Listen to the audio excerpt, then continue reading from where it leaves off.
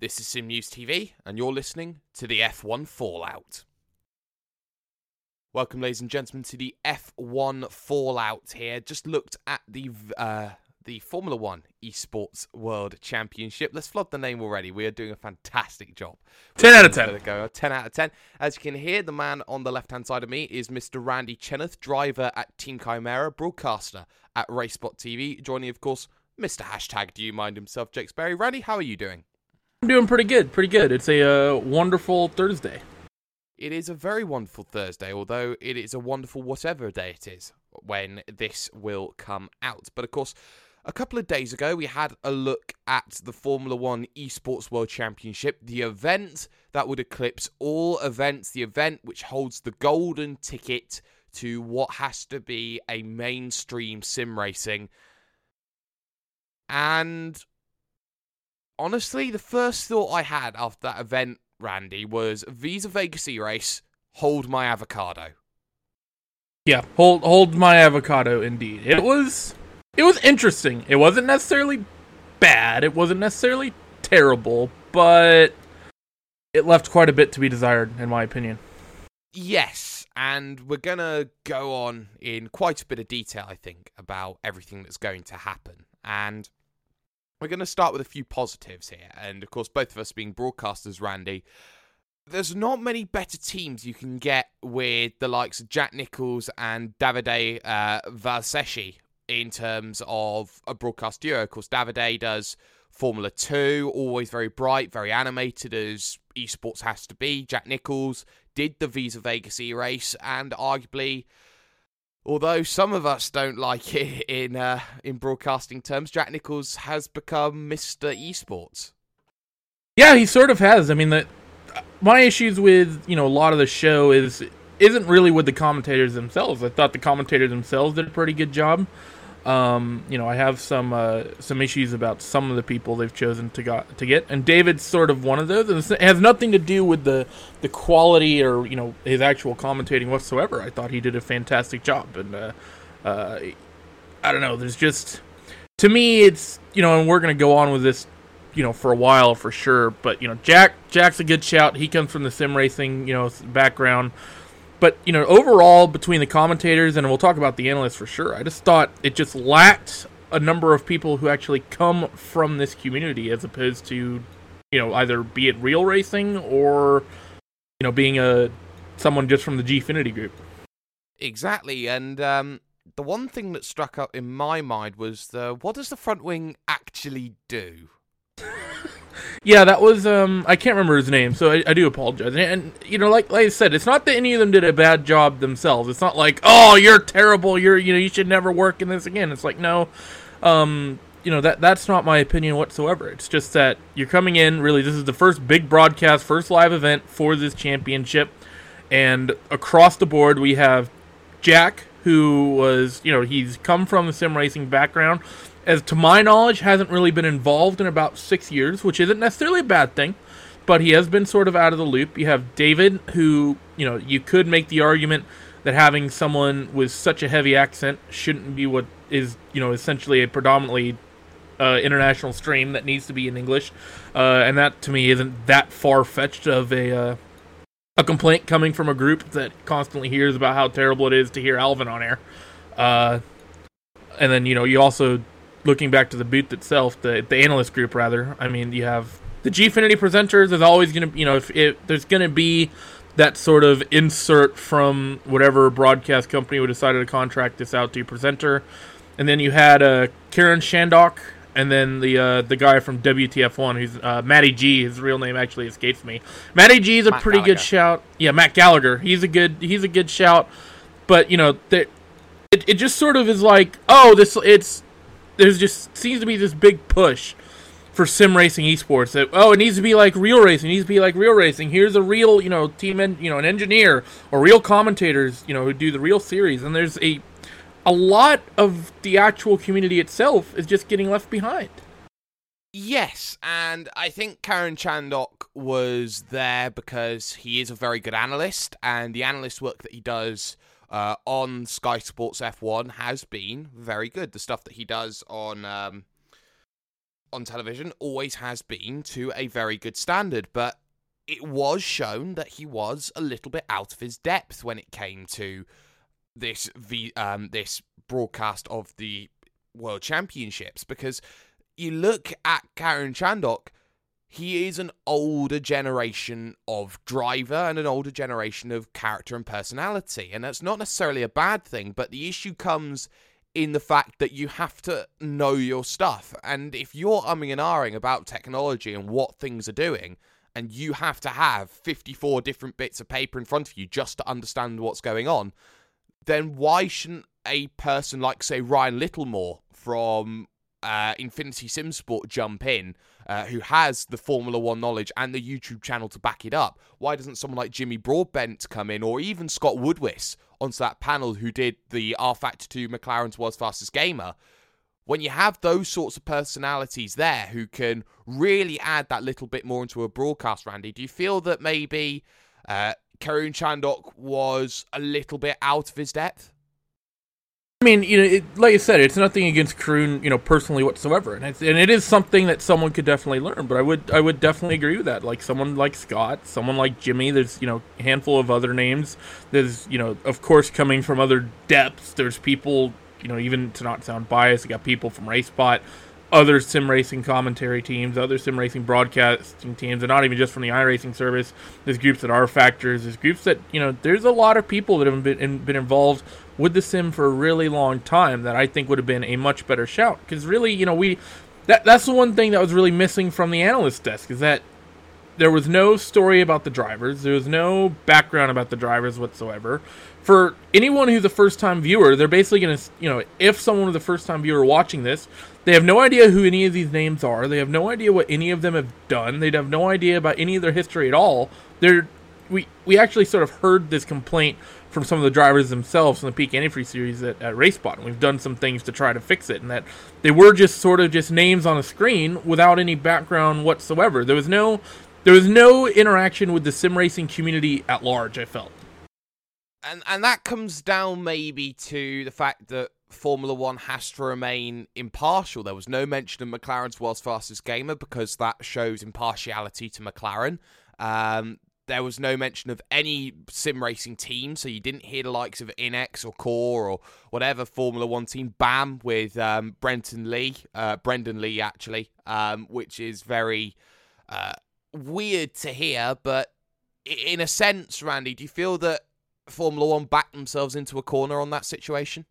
Impartiality, to me, goes multiple ways. Impartiality means one of two things. You can either say, I'm impartial and not mention anything, or you can go, I'm impartial, and you freely talk about the other things. This is something we actually have to deal with on RaceSpot with iRacing. iRacing, I think it's not really a secret that, iRacing doesn't like us talking about other sims, which to a certain extent we sort of are able to just skate by with. But, for example, coming after this, we can't talk about the fact that some of these drivers have done so good. We can't be like, oh, Max Benecke got through in the Formula One esports thing. We can't talk about any of the iRacing drivers on any broadcast. We can talk about the fact that they did really good on him, but that's really about it. And to me, impartiality goes a lot more ways. And it results in the sim. Yes, I can understand why Formula One and why Codemasters don't want other sims being talked about on the broadcast. I get it. What I don't understand is why these drivers, why someone, you had drivers from Apex at one point, there's drivers from Pure Racing Team, drivers from Core, all these drivers that have extended even beyond just a single sim, like Core Sim Racing, for example. That's a team whose history goes back to LFS, and they are not just an iRacing team. They've branched out onto other sims in the past. The fact that those drivers can't promo themselves, they can't promo their teams, they can't promo their sponsors, to me, it's not impartial for a Formula One esports broadcast to have after the race, it shows underneath their name Mercedes or Toro Rosso or Force India. You're essentially, I won't say you're giving promotion to those teams because the people watching them know who those groups already are. There's no extra promotion happening, but there's other groups that need this exposure that support the drivers that you're watching that get essentially nothing. They might pay whatever sponsorship they give the teams, the drivers, is in a lot of ways almost worthless to them. And it's just a very narrow-minded view to be like, oh, well, no, you can't talk about that at all. Yes, and that certainly does come into play. And of course, during the pre-show, I know you weren't available to watch that, but some of the packages were replayed during the ad breaks that we certainly saw. But from my first impression of that pre-show coverage, and even on the post-show coverage as well, I feel that there was a lot to be done, and actually a lot was very good out of the amount of money that was put into the packages that they were putting in, going over rules, going over the likes of the facts and figures over F1 2017. I thought they put a lot of effort into those, and that showed some very good progress. Yeah, I mean, there was certainly the production value of the event itself was very good. The actual, the people running the event, like I said, even the people working the commentator's desk and the analyst desk, both of those groups, some of them having, some experience from this sort of community, sim racing community, others not. I feel they did very well. There's just other things. It seems to be other behind-the-scenes sort of issues that really are the problem. It's like, well, maybe, like we said, we talked about maybe Karun Chandhok would be someone that you could put in, a Jimmy Broadbent or a Scott Woodwith. Excuse me. That's a minor fix. Most of the issues were, okay, the one presenter, I don't know why I said that stupid, probably because I'm an idiot. He seemed to have very little knowledge of motorsport in general, which is fine. There's not a lot of people, especially in the esports world, that know a lot about motor racing. However, there is one that would have been a very good shout. Granted, I'm not sure if he would have actually been available, and that's Sadakist from the Counter-Strike community. Sadakist actually owns a race car that got stolen a while back, and he actually worked the WFG thing. There might be an impartiality thing there. I'm not exactly sure, but Sadakist would have been a good shout for someone who's really experienced for a big esports style event to be a presenter for it. And like I said, other people within the sim racing community from, insert name here, you can pretty much pick anyone you want that may have been a better fit. And then just the fact that the teams and the drivers are just essentially names that, unless you know who they were, it's like, who are these people? Exactly. And there was no mention really of the road that people got into qualifying and how they managed to get themselves there. There was no mention of the 30-10 split. There was no mention of the throwback to leagues or anything like that in the broadcast. So that was something that was a little bit glossed over. But something that did catch my eye in the pre-show, and it's the last thing I'll do before we actually break down into the races, you could hear, Randy, I'm not sure if you've had a chance to look back at it, but you could actually hear the in-game audio over the opening 15 minutes or so of the pre-show, and that in itself sort of set a tone in the early goings, knowing you could hear that audio over what everything was going on, and there was no drives on track. It may have been a practice, it may have just been setting things up, but ultimately those sorts of errors are ones you instantly look to cut out to in any television. Really, I mean, it is a rookie mistake. I'll generally give a pass for these sorts of mistakes. Should they be happening? No. Should they be happening, especially considering who's getting contracted out to cover these events? No, they shouldn't. But at the same point, it's their first go-round. It's a bit of a rookie mistake. It's not the most serious one in the world. It gets a little bit of a pass, but it's not something you can do very often. And I have experience producing events, basically me just solo. I've recently at RaceBot become one of the producers and actual do stream outputs as opposed to just commentary at times. A lot of, there's a good chunk of shows that I'm doing now where I'm actually just working behind the scenes. And I know that what they're using technologically is a lot more advanced than what I have access to because I'm just on OBS. I'm sure they have a lot more whiz-bang gizmos behind the scenes to play with. It is a pretty simple fix and is usually a button. Is it more complicated for them behind the scenes? I don't know. I can't say, but I would be surprised if it happened again, and it didn't happen again throughout the rest of the show. So it is likely just a one-time thing. That's, okay, you get a bit of a pass there, but don't let it happen again. You got a pretty big backer putting these events on. Little mistakes like that can't just crop up.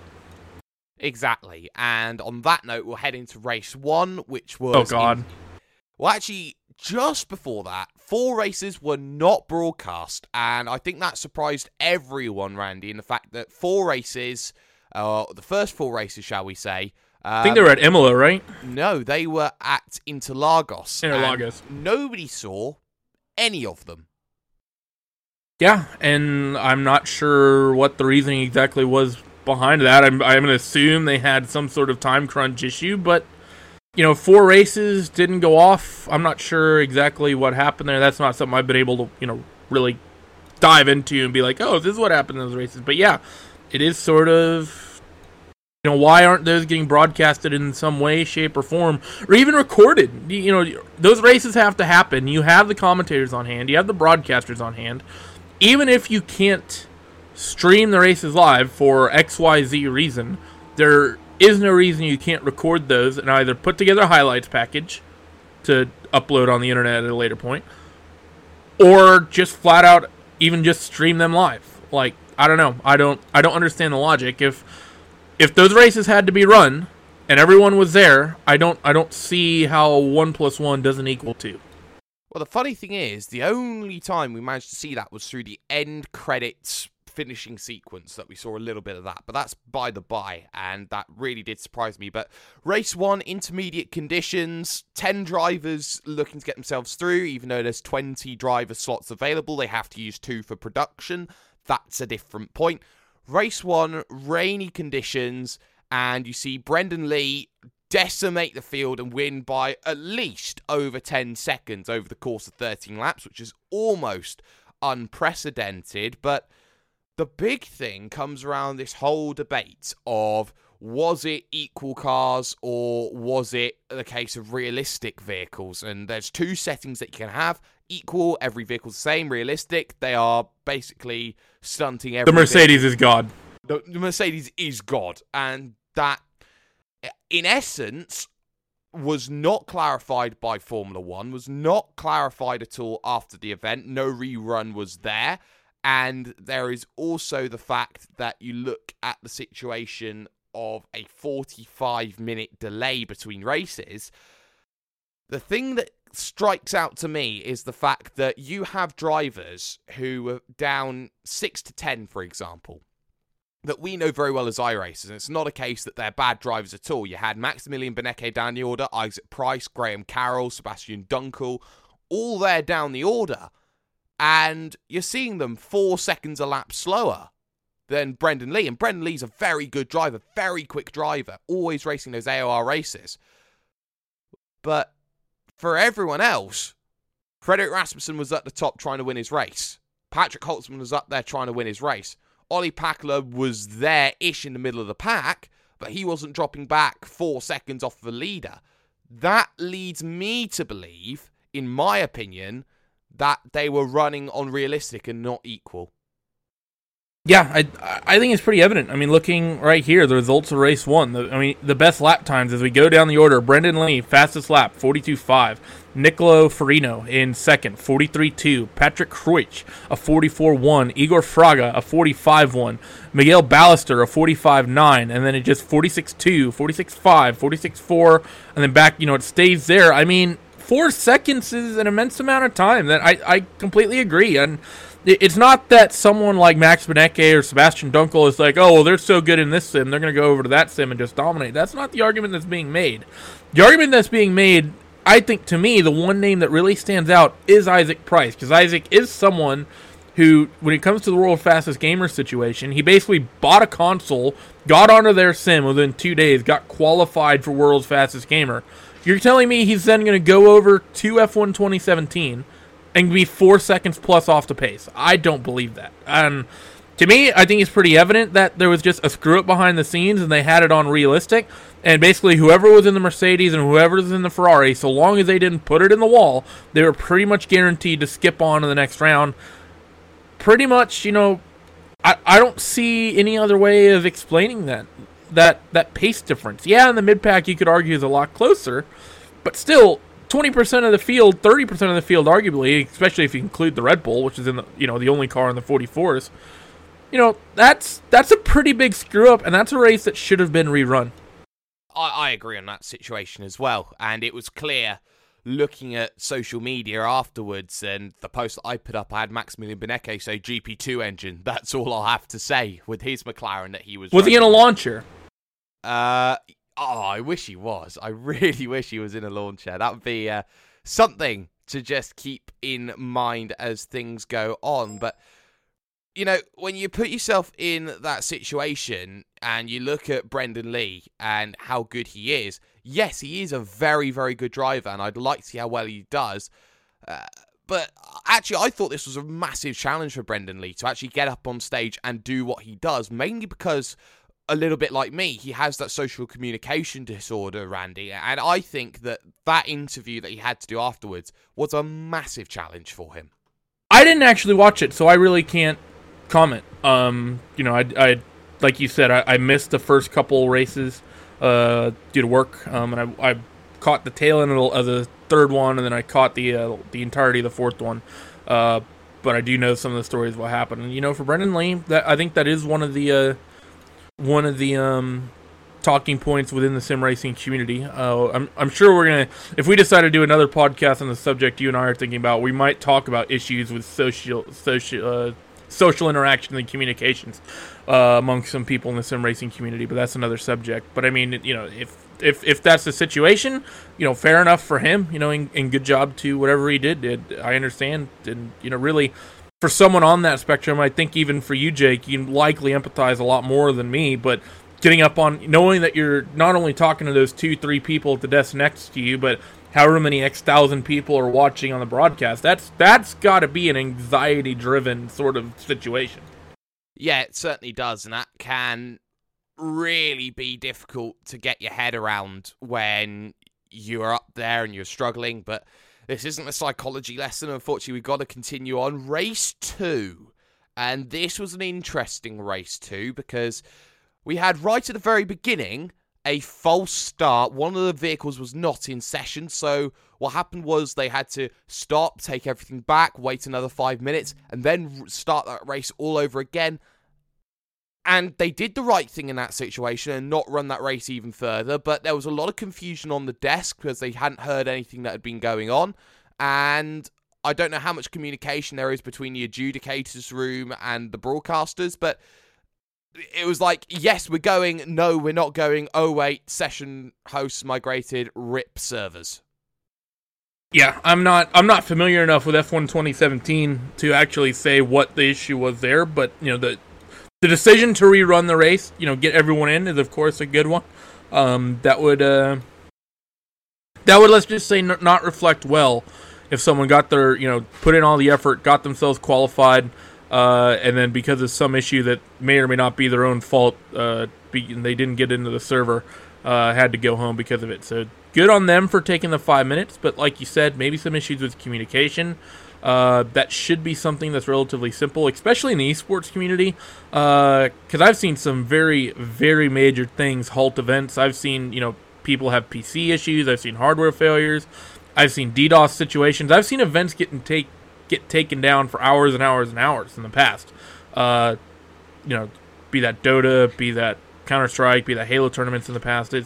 I've seen some pretty immense hardware failures, and this, you know, is pretty simple one.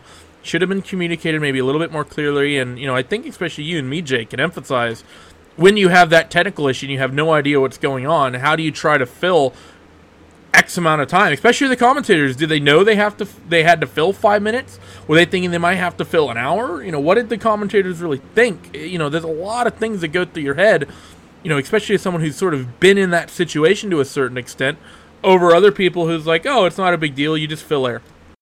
Yeah, it's very difficult, and it's a skill that does take a bit of time to master, and I'm not the best at filling time. I hope that I can certainly improve on that in my career, but there was also some more issues with technology during the race, especially on the opening lap, where Harry Jacks, who is essentially the fanboy's favourite, shall we say, being Noble2909 on YouTube, being very famous with the likes of Matt Gallagher, Arava, Tiamat Marduk, all that sort of crowd, he would get what he'd call 4 seconds of a black screen, which would force him off track wide at turn number 5 out on circuit. So he had to do basically a guess without hitting anybody off. But if the screen's going off, then there is a little bit of cause for concern with the technology, knowing that they've got to use it again in about a month's time in Abu Dhabi. Yeah, that's not something you can have happen, especially in in a format that's so short. I mean, it's just sort of, I don't know. A screen going black for 4 seconds is absolutely huge, and it's just that's not something that can just happen. Unfortunately, it's not something that's entirely preventable. It is very well possible that the fault isn't on that of the of the organizers, but it's still, that's something that needs to be looked into. Something I'm actually not sure of. I've not actually seen it clarified, and this is a question I've had based on what I had on the screen. Do we know, were they running on a PC build of the game, or were they running on a console build? It was a PC build. It was a PC build? Okay. There's of course all sorts of issues that could potentially happen there, but if it just happened once, and if it didn't really happen again, okay, maybe not a big deal, a little bit of a hiccup, sorry to Harry Jacks, but at the same time, that can't happen in the finals in Abu Dhabi. Oh, certainly not. And I think there's going to be a lot that was happening. It was a good race between Alec van der Waal and Sven Zerner from minute 1 to last, and they had themselves a very good battle. But something else that I was noticing during that race, and of course this was just before you got there, Randy, was that ever so slightly throughout the entirety of that second race, you could hear a little echo of some sort. I don't know whether it would be a voice chat. I didn't know if it was maybe the likes of, say, someone in the truck's voice getting brought through onto the feed slightly, but whatever it was, there was a little bit of something there that, very, very minor, but something that does detract away from overall quality. Yeah, and, what that issue may have been, like you said, it could be just about anybody. It could be someone behind the scenes. It could be the commentators. Who really knows where the source of that was? Just, a little hiccup. Like you said, it detracts a little bit from the overall quality, something that likely shouldn't happen. But that said, just hopefully, learn from that, learn, move on, and don't let it happen again, hopefully. And, really no harm, no foul in the grand scheme of things. No harm in the grand scheme of things at all. And we saw some fantastic strategy and battle in the second race, which saw about a train of 5, which was dubbed as a bus at some stage instead of a train, because the driver began with a B instead. But still, some very good battling that we saw up and down the field. And something that did catch my eye was that on the commentary booth, it was technically made a 3-man booth, because you had Davide Valsecchi, you had Jack Nicholls, and sometimes you had occasional comment from Matt Gallagher. And I think it came very relevant in this second race, especially with how much he's worked and been around Harry Jacks for a very long time. It was almost as if you had the bias counter being thrown in with the likes of Harry Jacks, and that he was being put on a pedestal above other drivers. And it almost felt, in a sense, that Matt, who has done broadcasted races on Apex Online Racing, be it for Formula 1, he did one iRacing broadcast as well, but it felt like it was almost undermining what everybody else was trying to do in terms of impartiality at times. It was a mixed message. As someone, because this is something I'm very much experienced with. I've broadcasted races that my teammates are in. I mean, hell, this past weekend I had to pick up and do the last hour of SEO so you could move on to World's Fastest Gamer. That's right. My teammates were in that race. Josh Chin, who I've raced with for a number of years. Jamie Wilson, who's I've been a teammate with now for about a year. I've done broadcasted races in the past with Phoenix when I was at Phoenix. So I did broadcasted races in the past with New World SimSport when I was at New World SimSport. I have experience in this, and the very simple answer is you cannot under any situation let that partiality, let that bias come through on air. You can't give your friend, because you do a YouTube channel or your sim racing teammate, whatever the case may be, you cannot let that bias leak out on air. And I'm sorry to say it, I'm just going to be blunt. And if it does leak out on air, simply put, it's just unprofessional. We've had issues with this at RaceSpot in the past with a couple commentators who, as they're broadcasting races, there'll be someone they know, be it a team, be it drivers, and you can just tell as they're speaking, there's a pretty big sense of partiality. You can't let that seep through, otherwise that just takes away from everything else.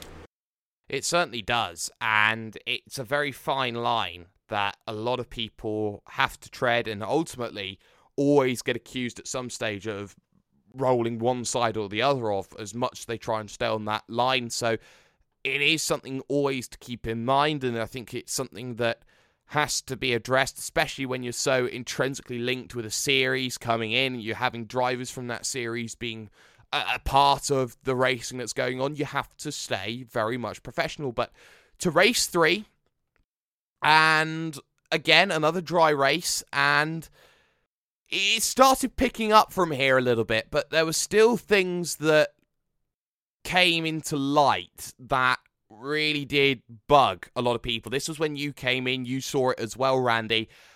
Pit assist in a world championship. They have the option to turn it off, but they leave it on for this semi-finals, and they'll probably leave it on for the finals as well. Well, I think it's for race 3 and 4. I don't think it was on for races 1 and 2. It's the fact that we didn't see it in races 1 and 2, that we didn't see pit stops. There was no pit stops in the opening race because it was wet, and in the second race, we didn't necessarily see any drivers come down in onto the box. But what we saw was Shem Bolotbasi almost completely demolish the race leader in front of him, to a massive shock of Jack Nicholls and Davide. And then suddenly you see ghosting come into play because you got one vehicle inside the other. I can see why they've put ghosting in the game. It's to stop deliberate wrecking in online lobbies. But here is where you could say it was certainly exposed as a flaw. I mean, yeah, there's no real other way to say it than that. And this is, I mean, in the Simcade community, this has always been something that's sort of been there, be it Gran Turismo, be it Forza, be it Formula 1, whichever title you want to name. Of course, it's something that has happened. And it's just sort of, I understand why the pit assist is there. It makes a lot of sense for the more casual players, the more casual people. But in a World Championship level event, in my opinion, I don't think it's something that should be there. It should the drivers should have to drive the cars. If that includes getting onto and out of pit lane. We've seen World Championships on iRacing decided by that. Gregor Hutu in his long reign was one of the best at getting onto and off of pit road. That's one of the things he is known for.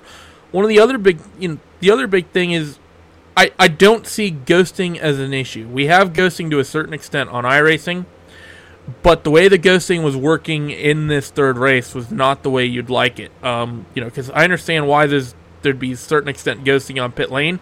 The way it works in iRacing is that if cars are in the box, basically they can be ghosted through. That's generally something I'm okay with because a lot of people may not realize it, but having a bunch of cars come on pit lane together and drive off a pit lane can be a potential netcode nightmare. From a networking point of view, and I don't think there's actually a fix to that one. That's why we see iRacing go with ghosting in certain situations on pit lane, likely why you see Codemasters do it. But if these drivers can't get onto and off of pit lane, then it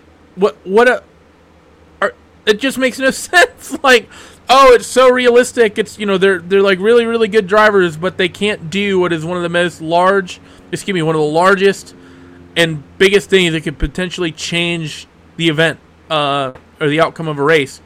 It's just a cop-out. Do you feel that it undermines the driver's ability? I don't feel it undermines the driver's ability. I don't think it's a shot at the drivers. I think it's just it should be something that the drivers are required to do, is get onto and off of pit lane themselves. If they're really the best in the world, if they're really good enough to be flown out to London, to be flown out to Abu Dhabi and compete in these big events, they should be good enough to get themselves onto and off of pit lane. It's really just as simple as that. We've seen drivers do it on iRacing for going on 10 years now. WCGPS, NASCAR Peak Antifreeze Series, endurance racing, you name it, you have to get the car onto and off of pit road the hard way. If you're so good, you should be able to do it on F1 2017 as well.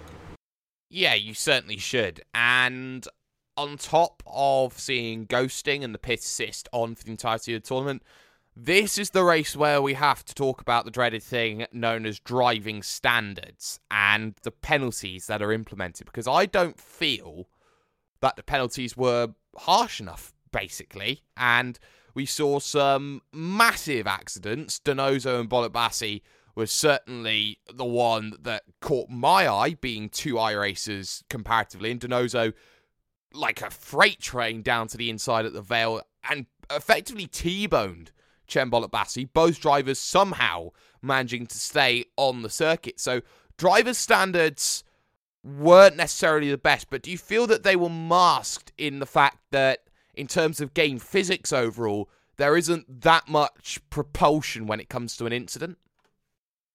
Maybe to a certain extent. Because like I said, I actually came in after this third race. I missed a good number of this, but to me, the way to do race marshaling, and a lot of people aren't going to like this, and I know a lot of the drivers aren't going to like this, is if you're going to run races with this format, if you're going to run your events with this format where you have a number of heats that lead into a semifinal, that lead into a final, there has to be a very, very steep penalty for contact in the race. In the Sim Racing Expo event that we saw, we saw two events. We saw the sprint format races on Saturday, and then the endurance race that you and Connery did on Sunday. In the sprint format races, the actual penalty was if race control decided you were at fault, you were kicked from the server. You weren't given a drive-through. You weren't given a give the position back. If you ended someone's race and race control found you at fault, you were gone. Congratulations, you're done. Good luck next year. That needs to be the way these events are really upheld. Because if you're putting such a high potential prize on the line, people in those sort of transfer and bubble spots, they're going to race each other hard. People are going to throw stupid moves to get themselves through. And you simply put, can't allow that to be the case because, that person may have just ended someone else's race. If that, someone's in 5th and they transfer, the driver in 6th throws a big dive bomb, takes that 5th place driver out, does some serious damage. That driver who tried to make that silly pass is able to go on and get through. You have to punish that driver who made that move in some silly way. Does it give that slot to the driver who got taken out of it? No, of course it doesn't. But that doesn't mean it should be green-lighted to just, do whatever the hell you want. You have to wave a heavy fist in these events. I've seen it from sim racers in the past. You give them an inch, sometimes they'll want to take a mile.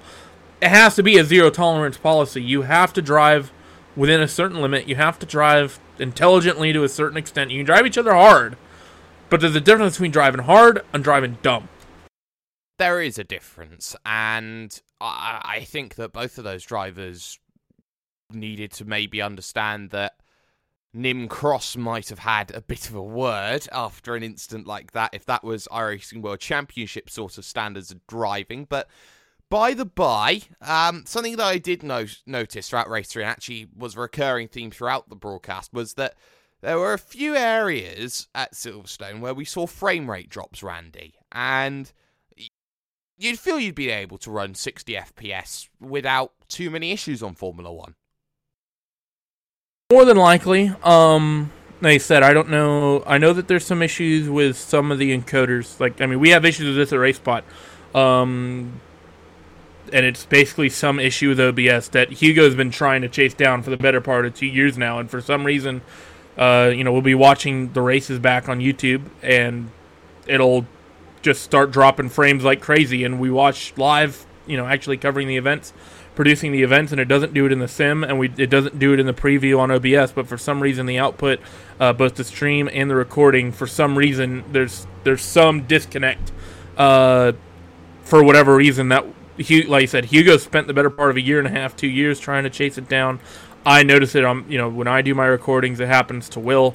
So like I said, I don't know the entire story. There could be an encoding issue. That's not to imply that they were using that they were using OBS to broadcast. They were likely using something a little bit more sophisticated, a little bit more professional. But that said, that doesn't mean that the same issues couldn't potentially come across. Yeah, that certainly does seem to be the case. And even though this is a land-based event, you are still seeing a little bit of jumping forward and back from vehicles by minute amounts. And this is a little bit off topic, but it shows that they Should we just talk about all the game issues at the end and just go over issues with the game that Codemasters need to improve? Maybe. I was going to visit this very quickly before hitting Race 4. But it is a case that if you look at, say, F1 2015 as a game, you physically saw leagues that were absolutely huge decide we can't run this game because there is massive desync and there is massive lag and we can't do anything. We don't know what car is real and what car's not. This is a LAN event, and you think that LAN produces no lag at all or minimal lag? You know, you're talking about lag where you're still seeing vehicles move forward and move back by upwards of, I'd say, upwards of 15 foot at a time. And that's massive for a driver when they can't physically make a pass because there's still a little bit of jumping going on and you don't naturally know where that vehicle is going to be at any one time. I know that within the iRacing community, it's gotten to be a little bit of a meme, like, oh, the iRacing netcode's so bad, cars jumping around, blah, blah, blah, yada, yada, rabble. A lot of people don't actually realize how good the iRacing netcode is. And, go back and watch older sims being broadcast. Be that, the original R Factor, go back to GTR 2 broadcasts. Even today, watch R Factor 2 broadcast, watch that Codemasters event where, like you said, I don't know if it was technically on LAN because I know a lot of developers of varying games have taken LAN support out of games that very well may have quote-unquote technically been online, but the fact that they're all in the same room should minimize the effect by a great deal, and it shouldn't essentially be an issue whatsoever. But it just shows that the actual netcode of the game is subpar. Watch an iRacing broadcast, and unless someone's having a connection issue, the cars look smooth, they run smooth. When cars get loose, they get loose in realistic ways visually. This is visually, not how it feels behind the wheel or anything like that. The cars do realistic things visually. They hop over curbs in good ways. Compare that to what we saw in F1 2017, where cars got loose and they just did this weird kind of wiggle. Like, it didn't really look right. Like you said, you saw cars moving around. That is netcode of the game. People may not understand it. A lot of people, especially I think from the iRacing community, they might only think netcode has to do with the cars making contact, but netcode goes over a much wider spectrum of networking and watching the cars actually work.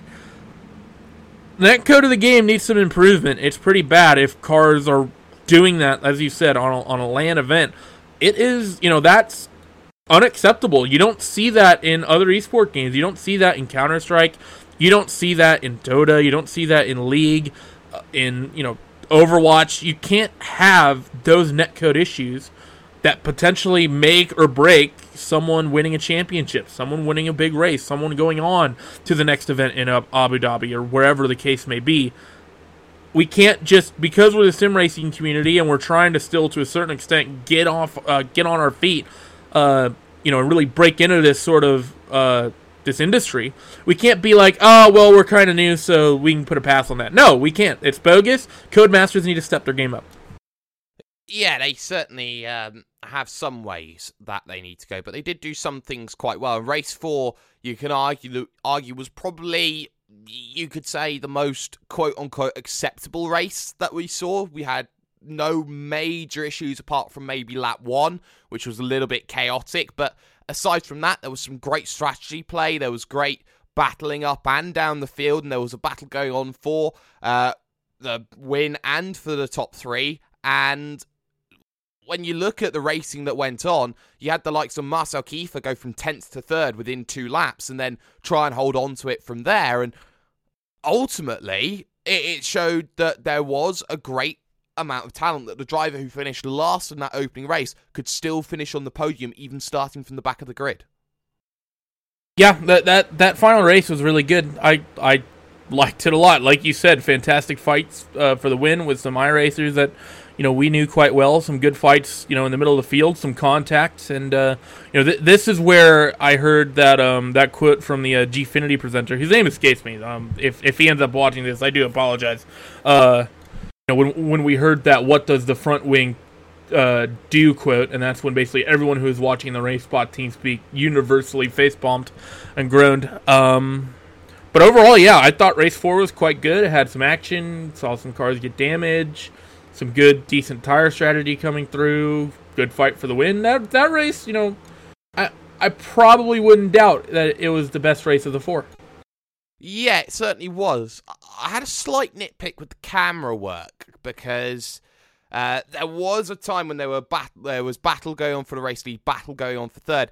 that every time you knew that move was going to happen, it would cut away to the other battle, and you get a little bit frustrated. I know that working on those cameras were a couple of people from the Apex Online racing community. Knut Martinson, who was the man that gave me my first job in sim racing, which is... So we have him to blame. Yes, you do have him to blame for me basically being who I am today.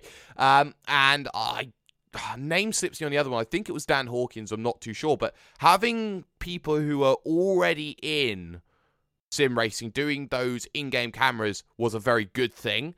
But the question of, I hope everything was okay, it wasn't bad, but, you know, I think people wanted to see the battle that was going on for the race lead. I think even the broadcasters themselves, Jack and Davide, got a little bit lost with the cut to, oh, this is happening. Okay, this is the battle go for pin number 3. Oh, and look, he's passed.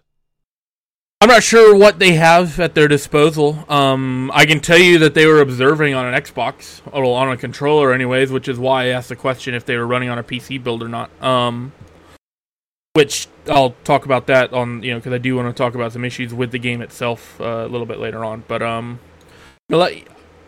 the camera work, I think every event that's ever happened, people have complained about the camera work. It certainly wasn't bad, it wasn't terrible, but there are definitely some examples, as you said, that stand out, like why are we cutting away from the lead fight to go to third? And this is actually something, I've even said this to Hugo behind the scenes during races. We were watching in the closing, I can't remember what it was, it may have been, I can't actually remember what it was, it's been a while. I think it was sometime this past week though. Where we were watching a fight for the race win in an event, and Hugo was wanting to go back and watch a fight for like 8th or 9th or something, and this is actually in the SCO race. This is between Vendaval and Movano, yes, for the race win, the last hour of the race. Hugo was like, go back and watch this fight, and it's like mid Packers and other classes. And it's I even said to Hugo in the chat, I was like, we're watching a race for the race win. Don't take the cameras off of this. Don't. Me and Connery essentially don't care. Just keep it on. The fight for the race win. There's 10 minutes left in the event. We need to stay on this. And that to me is one of the big things, at least production wise. Yeah, you want to give everyone fair airtime. I understand that. You want to point the camera at everyone to a certain extent, so even if they don't get out of it, they can be like, oh, I was on TV on one of the bigger sim racing esports events that have happened. But you need to be willing, you need to understand, you know what, it doesn't matter if that person goes home without being on TV for very long, because we have what is a very interesting and a very intense fight for the race win that takes precedence over anything else on the track. Exactly, and it was very nice to see the battling that happened, and at the end of that event, we saw a lot of question marks thrown in the air. Now, this is one of the things that I was having a look at, is the fact that there was a long wait for drivers between a race finish and them actually knowing race results. And it seems to be a worrying trend that if you've got time to fill, watch sim racers looking at a screen, because nobody really knows what to do and it looks very awkward. I think it was a point that a friend of mine, Conor Maddock, made, which was, let them go off and let them relax. You don't need to hoard them around like sheep and make them look awkward on camera, because ultimately, if a decision's going to take 25, 30 minutes for final or classified results, shall we say, let them have a break for 25, 30 minutes. They don't need to be hoarded around like sheep. Yeah, you can definitely, you probably need to give them a bit of a bigger, window, but then at the same point, and this is not even just from a sim racing thing, I just understand this is, coming from someone with a bit of an esports background. If you're waiting on results, if you're waiting, I've played in a couple gaming tournaments before, there isn't quite the anxiety of waiting for the results, waiting for your upcoming bracket, who are you playing next. I'm sure to a certain extent the drivers were hurting themselves around like sheep because they were anxious to see the results. Did I slip in? Did I get bumped out? I'm sure there's a couple of reasons there. That said, kind of like you said, it's like it was a bunch of sim racers who were wearing F1 Esports t-shirts and maybe hats, and that's about it. And they were just standing around. No one in the sim racing community has any broadcaster training or any, understanding how to interact on air. So everyone, like you said, was awkwardly just kind of sitting around and like, oh, look, there's a camera. And this is actually one of the reasons why I think it'd be a great why they need to allow the drivers and especially allow the teams to promote themselves. Because if they're going to use those shots, that's great. I don't mind watching the sim racers interact with one another and, maybe pulling some of them, for interviews. But if you're going to have them on screen, why can't they be wearing a Core Sim Racing t-shirt? Why can't they be wearing a Redline t-shirt? Why can't they be, wearing XYZ t-shirt here? And that's going to be a little bit ironic, me saying that Team Redline needs to get more product placement done. But it is just sort of like, Sorry, did you want Dom Dewan to have an interview? No comment. But, that's the point, at least for the drivers, where they can get their teams out there. They can get their sponsors out there. That's for the drivers when they can allow themselves and their peers to get opportunities and get doors open for themselves and get bigger contracts from their sponsors. The sponsors like, oh, hey, you just got our logo on one of the biggest events ever. That's what you want to happen. That's what you need to have happen. And have everyone there with just an F1 Esports shirt on. I mean, why is it, and this, people are like, well, we're trying to be like real life.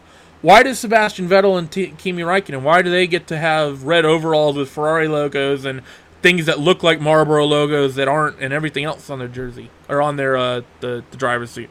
Why does Team Red Bull get to do what they do? Mercedes with Petronas, and it goes on. Why do us as sim racers, why are we just going to allow ourselves to be second rate and just be like, oh yeah, we have to do it. F1 Esports says, well, I mean, I understand you have to, if that's what they say, you have to comply. But why are you going to put that standard on the sim racers? Why aren't you going to allow them to promote themselves, their teams, their brands?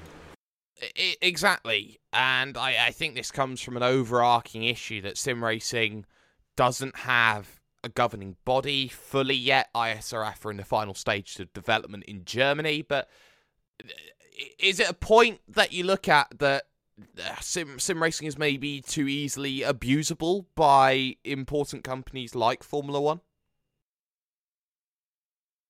I think part of the problem lies where a lot of the drivers and a lot of the teams allow themselves to even be abused. Because I've pretty much seen from everyone, and I'm sure that there's a contract somewhere. Actually, maybe people signed contracts, maybe they didn't. But the overall reaction from teams of drivers has been really, really positive, and that actually scares me. Because for me, as someone who has, it's in the contract that they are not allowed to be negative at all. Interesting, and that scares the living daylights out of me. Because as someone who comes from, like I said, I have an esports background. I didn't work for MLG, Major League Gaming, but I did some behind-the-scenes stuff with them. I did some game type and gameplay testing. I knew people behind the scenes. I knew how the events were run. I knew people who, I wasn't someone who made decisions, but I was someone who helped those decisions to a certain extent get made. Being involved at RaceSpot, being someone who's done commentary work behind the scenes, I've seen how these sorts of things work. I've seen how communities such as Counter-Strike Global Offensive, which is something that started out so small, how the teams, how the organizations, how the leagues, how they managed to explode and turn into this huge, huge industry. I've seen it time and time again. I've been following esports since about 2007, and if someone goes back, that's before the big bubble really started to grow here on esports.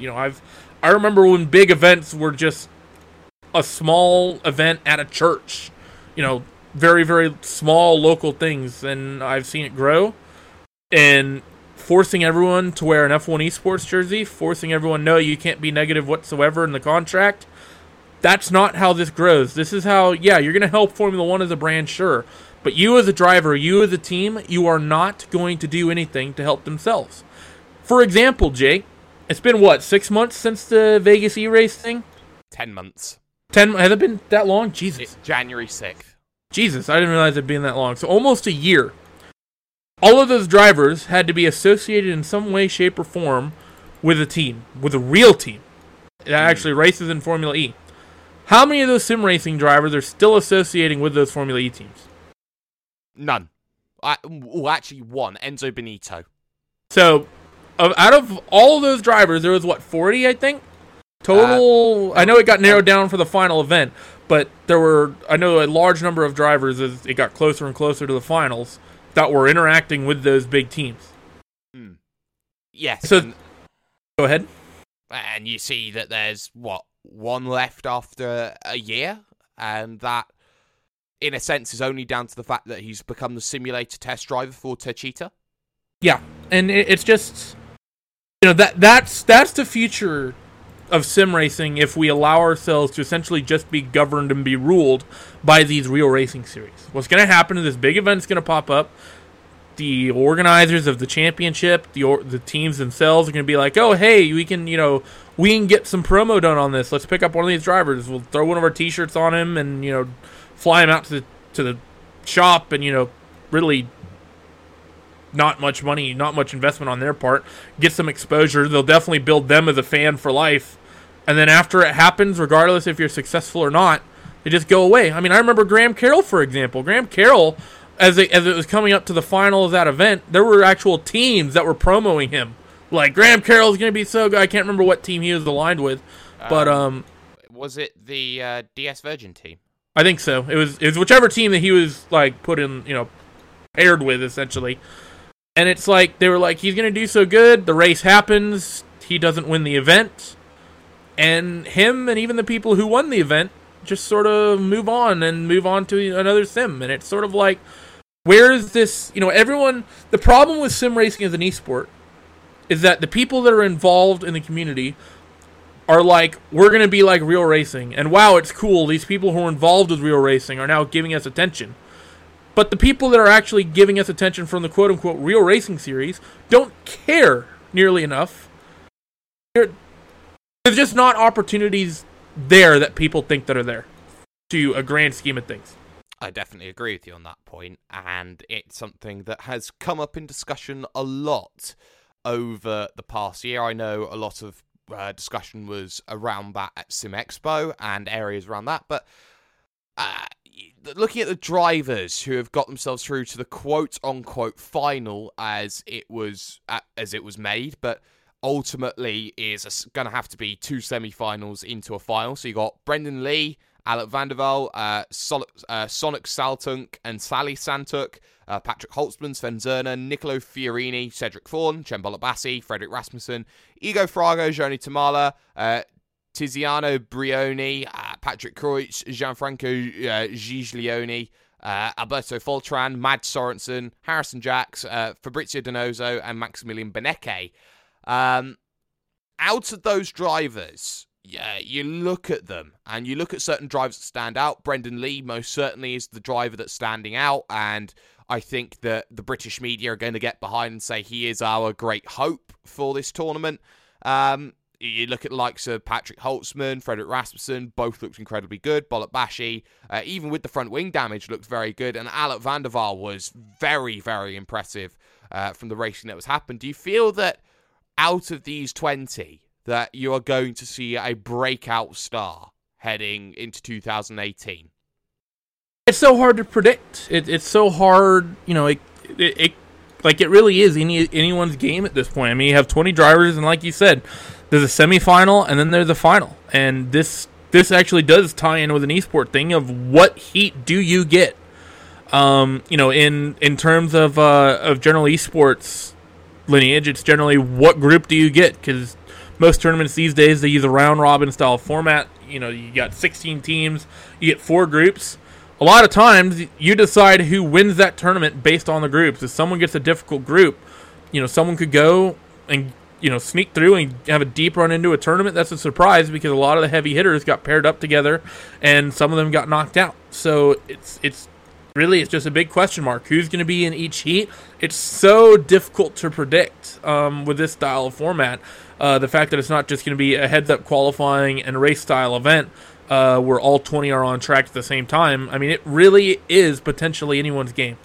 It certainly is, and I want to slightly backtrack because the closing stages of the event were long and very drawn out, waiting for those final results, and it was noticed to me that they didn't get the race 1 result right. Maximilian Benecke was bumped up from 10th to 9th from race 1, so he got through on a tie, basically, and got through having a better finish, and then the big graphical error comes up with the scores because they forget to add that second race result in on the points, but they put the drivers in place of where they go.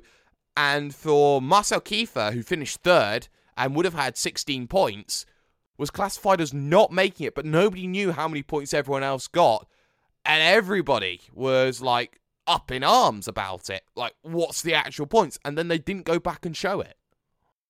Yeah, that's a pretty major screw up. That's something that you have to you can't let that happen. You have to communicate with the drivers, and this is going to be I'm pointing the finger pretty much at everyone, because Formula One, who's putting on the event, they have to come up with a format that's, I don't want to say simple, or it has to be easy, but it has to be understandable.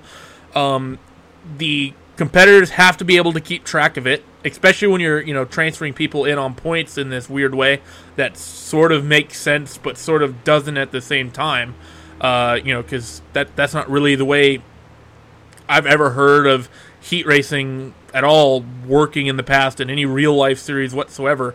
You're going to get through on points rather than where you finish. That's, I've never heard of that ever, be that rallycross, be that local track, racing here in the U.S. where we use heats. It is by default a pretty confusing system. And then you have to be able to put those results together, and you have to be able to actually fundamentally be able to put them out quickly and have the results quickly. You can't have your analysts and drivers sitting around for 20, 30, 40 minutes filling airtime before the viewers, who are tuning in to what is probably at least the second biggest, if not largest, sim racing esports event there's ever been, before they figure out what in the hell happened. You go watch a Counter-Strike tournament. They figure out who's won when the game says game over. They figure out who won a League of Legends game when the game is over. They know who's advancing. They knew that's something that's easy to understand. It's something that's easy to interpret. You can't have this convoluted system that takes better part of an hour to get announced, okay, this is who's going to Abu Dhabi. That has to be done and ready and in the analyst's hands within 5 minutes. Yeah, it certainly does. And you have to be able to get quick results off and available, and you know who's won and you know who hasn't, and you continue down that road. Let's talk about some of the faults then that we found over this F1 2017. Oh, and just as an example, before we go on, just on the topic, and I've memory serves, Jake, you were part of this. Actually, you might have not. It just may have been me, Will, and Cisco. People are saying, oh, well, it's not that easy to calculate points on the fly. Go back and watch the 2016 finale of the Blancpain GT World Championship race from the Nürburgring. It's a 3-hour race. I wasn't there. Yeah, it was the one race you weren't there. Me, Cisco, and Will are sitting there calculating points for what was essentially going to come close to being a 3-way tie for the championship between NX Red, Coanda, and Core. Heinzenville Core, not Core Sim Racing, different Core. But we were sitting there on air doing the calculations. That's how simple a points format should work. That's the simplicity. The people that are there at the analyst desk should be able to keep, essentially, if they're following along with the race, they should be able to keep track of what's happening. If your system is that much convoluted and so dependent on post-race decisions, then, it just ruins the flow of the finals. Yeah, it certainly does, and that's got to come in mind. So, in terms of points, you got to make it very simple, and that's been the crux of Formula One, and that's the crux of using a Formula One-based point system, the same that SCO is also using that same Formula One point system. But we talk now about the game and the issues that we saw, and the first thing that comes into mind when you look at any broadcast at all is your graphics and your overlays, and safe to say, it looks very much like a game. Well, that's what it was. Those were not overlays like what we do at RaceBot, or like you would do at GSRC or Apex or Max Speed or LSR TV or any of those. Those were not post done, built to spec overlays. That is the overlay that's built into the game. Does the game have the SDK access that iRacing has that we're so used to, that allows us to have all these nice whiz-bang gadgets? Maybe it does, maybe it doesn't. I honestly can't say. I'm going to assume that it's probably not the case. But you're absolutely right. The overlay looked amateurish at best. You have, on screen, it essentially how we knew that they were observing with an Xbox controller. One, well, the fact that the guy tweeted it out later, which is fine. Like you said, there's nothing wrong with that. But having press X, I think it was right trigger and left trigger to switch drivers. And then you had like X and Y. Yeah, there was X and Y on the bottom of the screen. I can't remember what all the commands said here.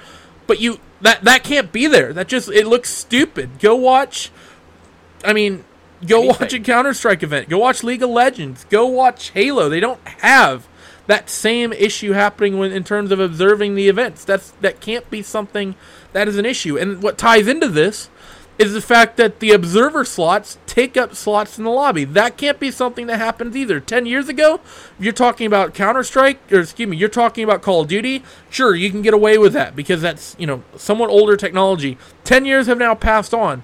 iRacing has really set the standard in what you're able to do observing-wise. You have however many people you can get into the sim, which is 62 car max with, I believe it's 7 car. I think you can have 4 drivers per car actually logged into the server, plus 50 spectators. That's somewhere in the realms of 300 to 400 people that can be on your server. How bad is your networking? How bad is your netcode if you're going to have the grids be set at a max of 10 drivers because you can't put spectator slots that don't take up grid spots? Exactly. And that's something that comes into play. Maybe it comes from a cross-portability, having that big issue, actually, of having to work in all platforms. And I think that's one of the other issues that I think you'll find, Randy, when you get a game like this, the fact that it has to be available to run on PlayStation 4, on Xbox One X, on PC as well. And even though it's PC, do you feel that it's limited by the fact that it's still got to hit the console market as well? Do you think that it's sort of finding the same sort of issues that Assetto Corsa's finding? Well, I don't know enough about the networking engineering behind the scenes for PlayStation and Xbox, but based on the understanding I have, I don't see any reason why, at least this, specific example, when it comes to observing, I don't see why having the Xbox or the PlayStation being a part of it would be something that would limit it. That should be something that's doable. You look at all the esports that are currently being played right now do not use spectator slots in that format. You look at Counter-Strike, the observers basically they can connect into the game, but they do so in a very different way. Same with League of Legends. Same with Dota. They don't take up player slots. They are essentially, the spectators are their own entity and they fall into a different realm. I can't believe I'm having this conversation again, because this is a huge talking point back in 2008, 2009, 2010, when the Halo community was waiting for a new game. A big thing the Halo community wanted was a spectatability. They wanted the ability to connect into the server, into the game, as a spectator. In Halo, we didn't have that ability back then. I believe it's built in now, finally, some 10 years later. I can't believe that 10 years down the line, I'm having to have the same conversation about a PC title. It's amateurish. It shows a lack of effort. It shows a lack of caring. Like, I'm sorry.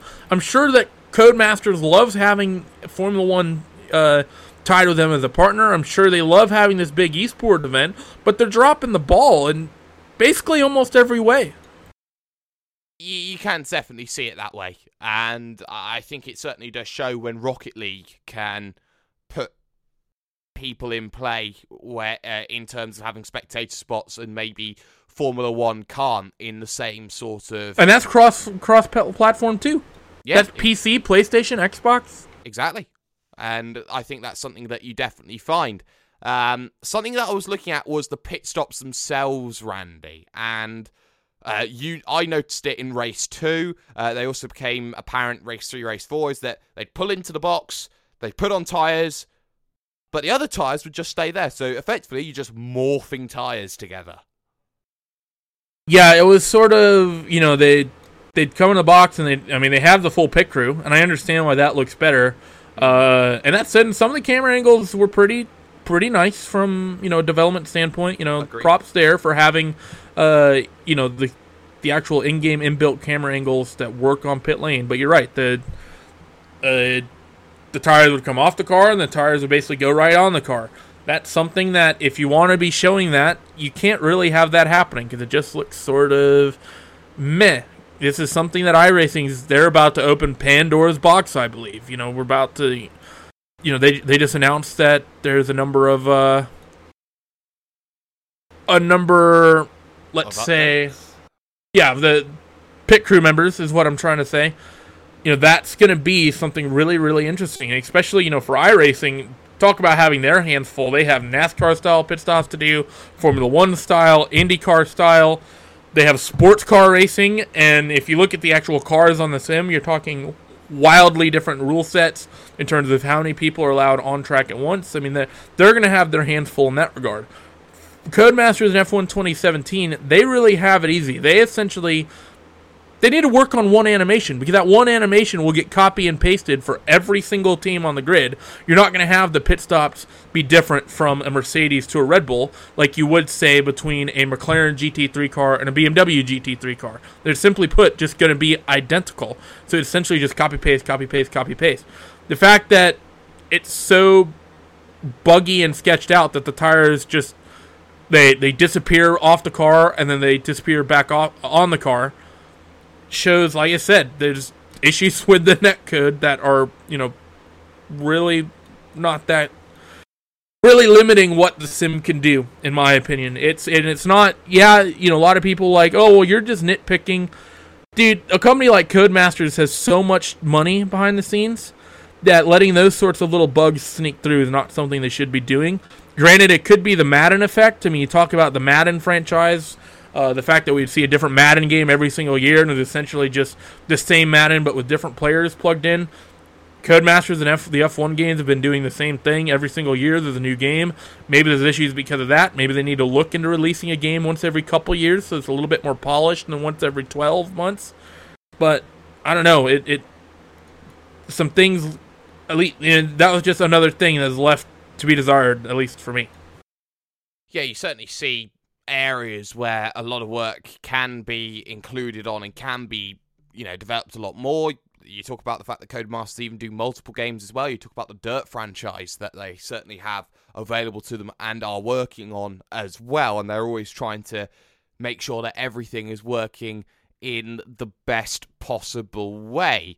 Just trying to go through my notes here and find what else that I picked up graphically wise. And one of the things I was looking at was the color palette that was presented. And it is, I can understand why they have gone for a very bright and I'd say plasticky sort of color palette, because they are also having to remember that they have to, basically market to children as well that are 6, 7, sometimes even 3+ is the game rating, but market to 3-year-olds as well. You look at the color palette, it is very bright, I think's the right word. It's not a huge point of contention with me because I can see the business reasons behind it, but in terms of giving off this realistic look, it almost looks, I'd say, utopian in a sort of way, Randy. Yeah. It looks, and the thing is that it looks odd because it looks bright, but if you actually look at it, it looks just, I just can't find, I don't know how to really describe it. It just, it doesn't look realistic, but it's made to look so good that it's beyond realistic. Now, I don't know if they were limiting the graphic settings for broadcast itself. I don't know what it was, but you are right. It is very bright. It's very vibrant, and that is sort of one of the ways that a lot of racing sims go to make their sim look better, especially than a lot of the competition out there. There's been a lot of racing sims that people talk about how realistic it looks, and you look at it, and it's like, what are you talking about? Real life doesn't look anything like that. It might look good, it might look impressive, but there is a difference between looking realistic and looking impressive. I'm not going to say I was impressed with the graphics. There were other things that were holding back the game, I felt. But I definitely do notice what you're saying. Things look plastically, the textures look sort of weird. Nothing really looked metallic. Very vibrant colors. Not necessarily a bad thing, but something that was sort of just a little off. Yeah, ever so slightly. That you definitely did see that sort of area being done. And in terms of my notes, I've gone through my list. I wonder if you've picked up anything else whilst you were going through and being a little bit more thorough than me. I've pretty much, most of the topics I felt, we pretty much hit. Like I said, overall the event was okay. Like I said, the production was good. I think considering the people that were there and their experiences, they did good. I think that the community itself needs to stop allowing themselves to be second race and just be commanded by the real racing community. And they also need to not just lay down and die to the esports community. They can't just be like, oh, well, we're so small, so we have to deal with whatever analysts and whatever we get dealt that may or may not have any experience, with our market. You have to allow ourselves. We need to push to expand the community as a whole. The idea that, oh, well, no, because they're the experienced group. It's like, no, they're not the experienced group. They don't understand anything about this market. They don't know anything about the drivers. Yeah, they might know motorsport. Yeah, they might know esport production work and broadcasting, sure. But have they worked in both like so many people have in sim racing the last handful of years? Answer is probably not. Stop letting yourselves be second rate. You need to be first rate. Push for improvements. Yeah, you certainly do. And I want to talk about the broadcast a little bit more. I was looking at it from start to finish, and I think it stopped at somewhere around 4.5 hours for what is 4 races, and it worked out to about maybe 60% of the entirety of the broadcast being filler. I mean, it's like when you look at NASCAR or let's say American football, and after every play it goes to an ad break, or after 15 laps it goes to an ad break. It's a little bit different in that sense, but having over 60% of your broadcast being filler and talking about things, esports, I find, has to be engaging to a millennial audience. If you're sitting around for 2.5 hours watching this broadcast and nothing's happening, you can very easily switch off, Randy. Yeah, it's not ideal, and it's one of those situations where this is just another example of a hump that esports has gotten over in their own way. In esports, this used to be a problem. You'd have a match happen, 2 teams, and this is true for any of the titles, be it League, Dota, Counter-Strike, Halo to a certain extent. What would generally at StarCraft as well, you'd have a match happen, and then it'd go to the analyst desk.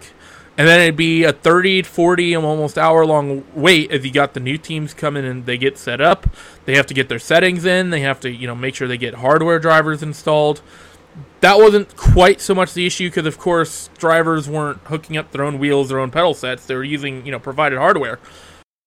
But in esports, the way they dealt with it is that instead of having a station be 10 computers for a 5v5 match, they would have a station be 20 computers for the big broadcasted games anyways.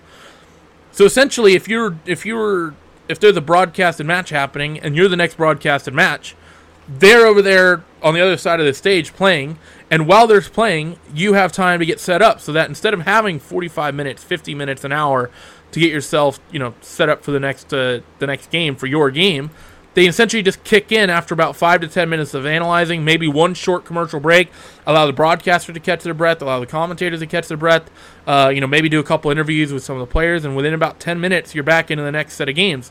That's something that should probably be looked at. Look at getting some other rigs. Yeah, it's expensive. I know it's expensive, but it's expensive to run an esports event for Counter-Strike as well, and they get by.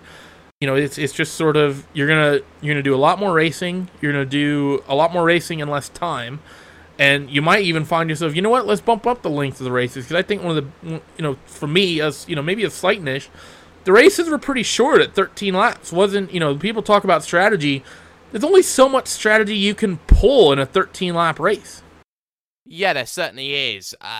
It did benefit from the fact that tire wear was accelerated because of that sprint format, but we didn't see massive differentiation strategy, and that would have been nice to see, especially with 3 tire compounds. The fact that you're only ever going to see 2 tire compounds on a sprint race, that's something that definitely catches my eye. But I want to talk about the viewing figures that were being battered about. It is a little bit meh, but there is still some point that you talk about Formula 1 being good, and there's a little bit of looks at what has happened. I was looking at the peaks. We had a 9K peak on Twitch, a 6K peak on Facebook, and a 13K peak on Sky Sports F1.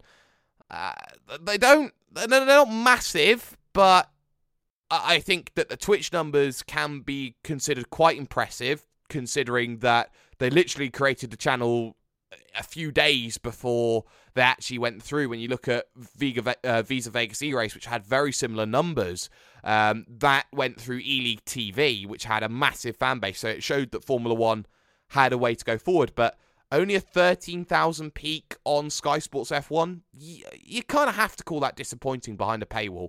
It's not that great. People are looking at the viewership and they're like, "Oh my god, it was so good." Yes, the viewership, considering the average viewership that you get for a sim racing event, yeah, it was pretty dang good. But it should be pretty dang good because you're gonna have everyone from all the sims tuning in. This is similar to what happened for the Vegas E-Race.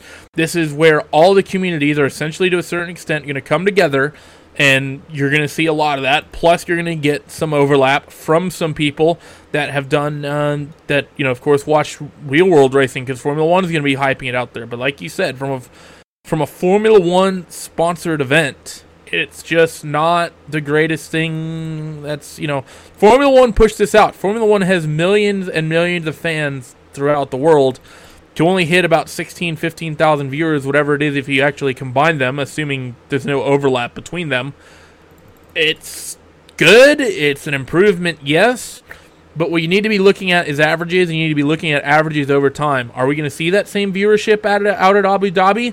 I'm not sure. I'm not quite as optimistic as a lot of people are. I think it could be less. It could be more. I really can't say. It depends on how it's marketed. You also have to look at viewership over time. I know this has been such a huge talking point as well. At least for us at RaceSpot, this whole streaming on YouTube versus streaming on Twitch argument. Was streaming on Twitch the right thing for an event that's sponsored by Formula One, that's being pushed so heavily by a real world motorsport? I'm not so sure, because people like to say, there is an overlap in the market. And to a certain extent, I will agree, there is an overlap in the market. The problem is, there's a lot of racing fans. Everyone knows YouTube. Everyone's familiar with YouTube. Everyone's been on and watched their favorite meme compilations or whatever they do on YouTube. Everyone pretty much with an internet connection is familiar with that website. There's not a lot of people outside of the gaming community that are familiar with Twitch. Could YouTube be a better format? I think so. A lot of people think, well, it's a video game, so it has to be on Twitch. I think they look at it through a very, very narrow-minded view, and they just get caught up, one, between watching things like Counter-Strike and League, or two, all they really want is their chat emotes. I've just found something very interesting here. Oh, God. I've looked at the Formula One YouTube channel, which has 733,000 subscribers. I've looked at the 1%. Looked at the F1 Esports semi-final highlights, and I see 329,000 views. Now, if that's not a sign that you put that on YouTube, I don't know what is, Randy. Yeah, I don't know what it is. I mean, and people are going to be like, "Oh my god, it's so good." 700,000 people on YouTube, and the peak viewership I saw live on Twitch was 7,000. And people are like, "Oh my god, 7,000, that's so good." You just hit 1% of F1's potential audience. 1%. Exactly. And that's not brilliant whenever you look at when you talk about 1%. Unless you're the top 1%, but that's another thing. But overall, what we can take away then from these semi-finals, which were branded as semi-finals but aren't actually semi-finals because they happen at Abu Dhabi. What was your overarching opinion, and let's just say a score out of 10? The on-track action was decent. There were some good races. There were some subpar races.